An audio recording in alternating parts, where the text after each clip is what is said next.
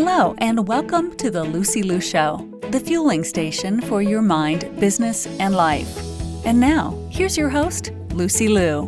Hello, beautiful souls. Welcome back to another episode on the Lucy Liu Show, the show that helps you grow your mind, business, and life without burnout. I'm your host, Lucy Liu. May this day be free of worry for you. May you be blessed with happiness this wonderful day.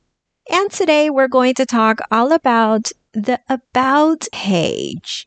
Whether you have About Me on your website or blog or anywhere else that you may have content, we'll discuss the ins and outs of what you should have on this page. And we're offering you a special surprise at the end, a wonderful freebie. So be sure to listen all the way through for details. Our guest today is Krista Walsh. Krista is an SEO website copywriter for creative entrepreneurs. She writes the messaging for her clients' website so that their online home shows up in Google, articulates their vision and values, and inspires visitors to actually take action. So let's hear it. Welcome to the show, Krista. Hi, Lucy. I am so happy to be here. Thank you for having me on. Yay. So we're talking about the About page, right? Because it is the second most visited page on any website besides the landing page. So why is the About page so important? Yeah, so I think all of us know that it's important. And the data certainly bears this out. As you've said, there are numerous studies that show that it's the second most visited page on your website. And usually it's also the second visited page. So people are usually going straight from wherever they land then to your About page. But even more than that, there have also been recent studies that show 80% and up of people are really looking to specifically buy from, work with, or learn from brands and companies that they feel they can trust, that they feel are showing a great deal of authenticity and transparency. And a lot of people are going to About pages to get a read on that because they want to know about the company or about the person they're going to work with more, equal to whether or not the product or service can solve the problem that they have. So what are the most crucial About page elements regarding copywriting should we have? Yeah, that's a great question. So I think a lot of us, especially creatives and small business owners, sort of view the About page as this place to put a little paragraph about who we are, maybe that we copy pasted from our LinkedIn profile or something like that. But I actually think the About page should be written more like any other website page. There should be a headline. And that is something a lot of us forget. So we'll make the headline something like About or About Me. Or maybe just our name or company name. But instead, I always recommend that you have a headline that is going to do one of two things. It's either going to be like a newspaper style headline. So it's going to give as much of the information as it possibly can in a short headline of what's actually on the page. So the crux of your brand, the crux of your mission. Or it should be more like a clickbait headline. So something that is there to entice people to keep reading, something that catches interest so that people will actually keep reading. Because I think it was Copyblogger who did a study that found that 8 out of 10 people on any given web page are literally only reading your headlines. So you really have to have a headline on your About page and you have to make it really do this heavy lifting for you. So either share as much as you can about your brand so that people, if they only read that headline, they're getting the gist, or be really careful in crafting it so that people are so delighted by your headline or intrigued that they are then wanting to keep reading. You mentioned the headline. Is that the same thing as a hero statement? Sort of. So a headline is just that it's not body text. So body text, is like 12 point, 16 point font. And then headline is that big text on a page. And a hero statement is something that I recommend people use as their headline on their About page. And essentially this headline, a hero statement is like a headline that is what we call above the fold, which basically means something that is able to be seen before people have to scroll down on your page. So sometimes you will design a website page and the first thing people see, it's just an image, and you actually have to scroll down before you can read anything or get a sense of what's on the page. And I recommend putting your headline as a hero statement. So that means right when you get to that page, you don't have to touch the scroll and you're seeing the headline. Good tip. So what are your best tips to emotionally connect with people who are visiting your page after the hero statement? Yeah, that's also a great question. I think certainly share your story. I think people are looking to get a sense of the person or the people behind the brand. So usually this is something like an origin story.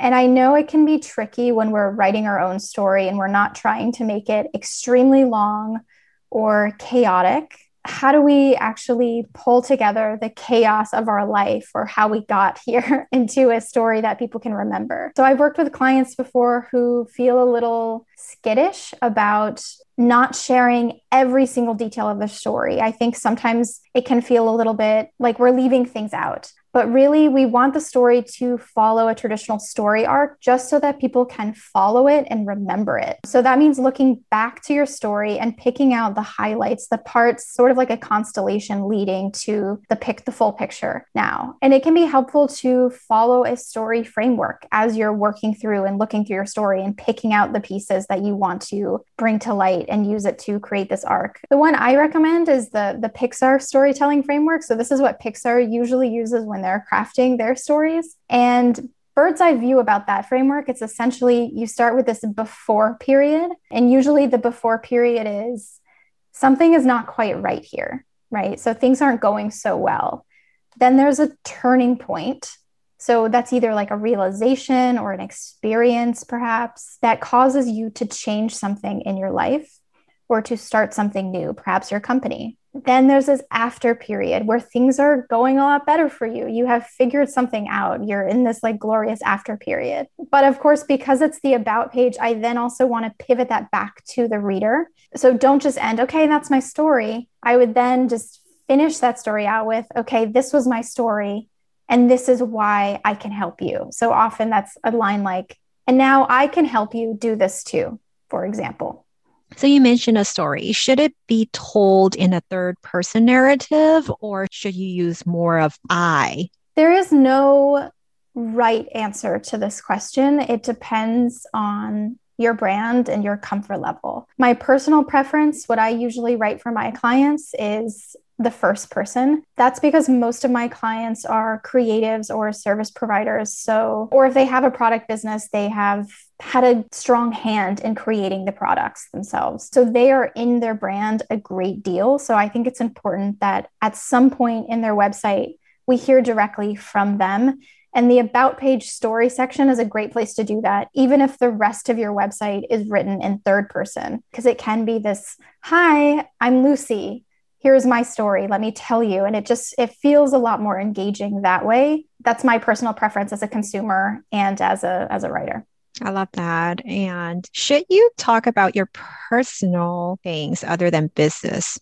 Yeah, I think you can. I mean, how personal you get depends on your comfort level and possibly how relevant it is to what you're doing in the world now. So some people can get really personal and it makes a lot of sense if they are in a really personal service or if there some experience that they had that was very personal was instrumental in leading them to have the company that they have now. But otherwise, I think a lot of people will resonate even with like a fun facts section or here's what you might not know about me section or a couple of lines about who you are outside of your work, I think can definitely be beneficial. How about visuals? What's important visually on this About Me page? Yeah, I think so. First thing, you should have a photo of yourself as the founder and an actual photo. So not like a cartoon rendering of yourself. I think those are so cute, but I think it really helps readers feel like, and potential clients or customers feel like, okay, this person is a real person. They exist and I know what they look like in the world. And it just helps build that know, like, and trust factor when you have a real photo of you. And just make sure the photo doesn't have to be the world's most professional photo where you we're in a studio and you had like a fan blowing through your hair, but it should be a quality photo. So not something where it's like you at Disney World, where it's like a selfie. Just something that looks fairly professional, I think, is the bare minimum there. What's a good call to action to have on the About page? Yes. So a call to action is something that you should have on your About page, because the About page, again, people are going there pretty early on in their experience with you, whether they're learning from you, joining your email list, working with you, buying from you.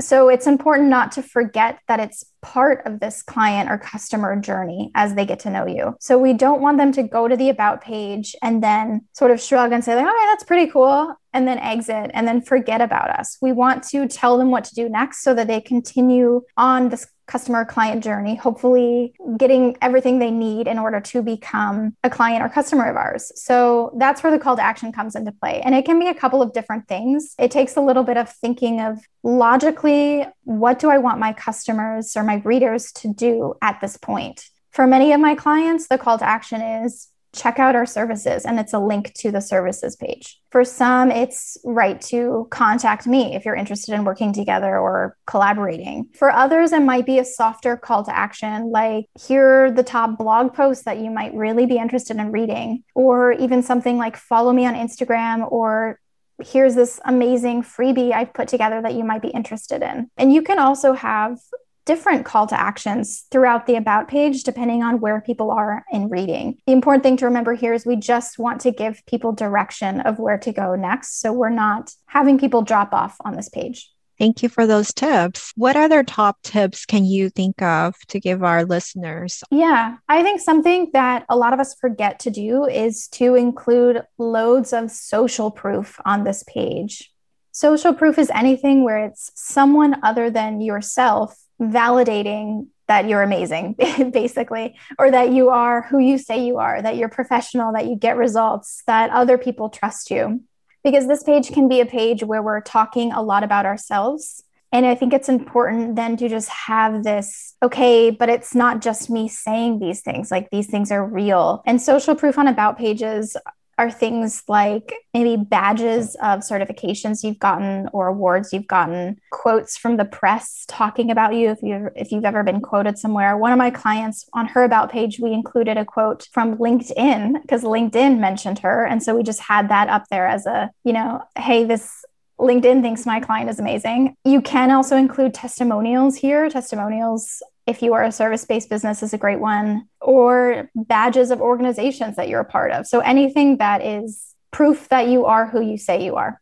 I love it. And Krista has prepared an amazing About page checklist. So where can our listeners find this amazing checklist? Yes. So if you go to my website, you should be able to grab it there. But I also give you the full link. It is Krista Walsh Copywriter /About page. And I'll be sure to include that in the show notes. And on those low days, what is a quote that you go by to stay strong? Yeah, I love that you asked this question at the end of your podcast. The quote that I like to refer to is one by Cheryl Strayed. So she was Dear Sugar. She wrote Wild. And she says, don't surrender all your joy for an idea that you used to have about yourself that isn't true anymore. Let that sink in. Read that for us again. I love it. Don't surrender all your joy for an idea you used to have about yourself that isn't true anymore. Okay, guys, let that sink in and take those wisdom in. Thank you for being here, Krista. Yeah, it was a pleasure. Thank you for having me on. To all the beautiful souls listening, thank you for joining me on this episode of The Lucy Liu Show. When I'm not podcasting, I am coaching high-achieving women in life transitions, getting unstuck, kissing overwhelm goodbye, and living a more joyful and fulfilled life through strategic goal setting and mindset transformation. It would mean the world to me if you subscribe, rate, or share this with a friend. And don't forget to join me for the next episode. Remember, there is always a way, and more blessings are coming your way. For free resources and show notes, head over to lucylucoaching.com.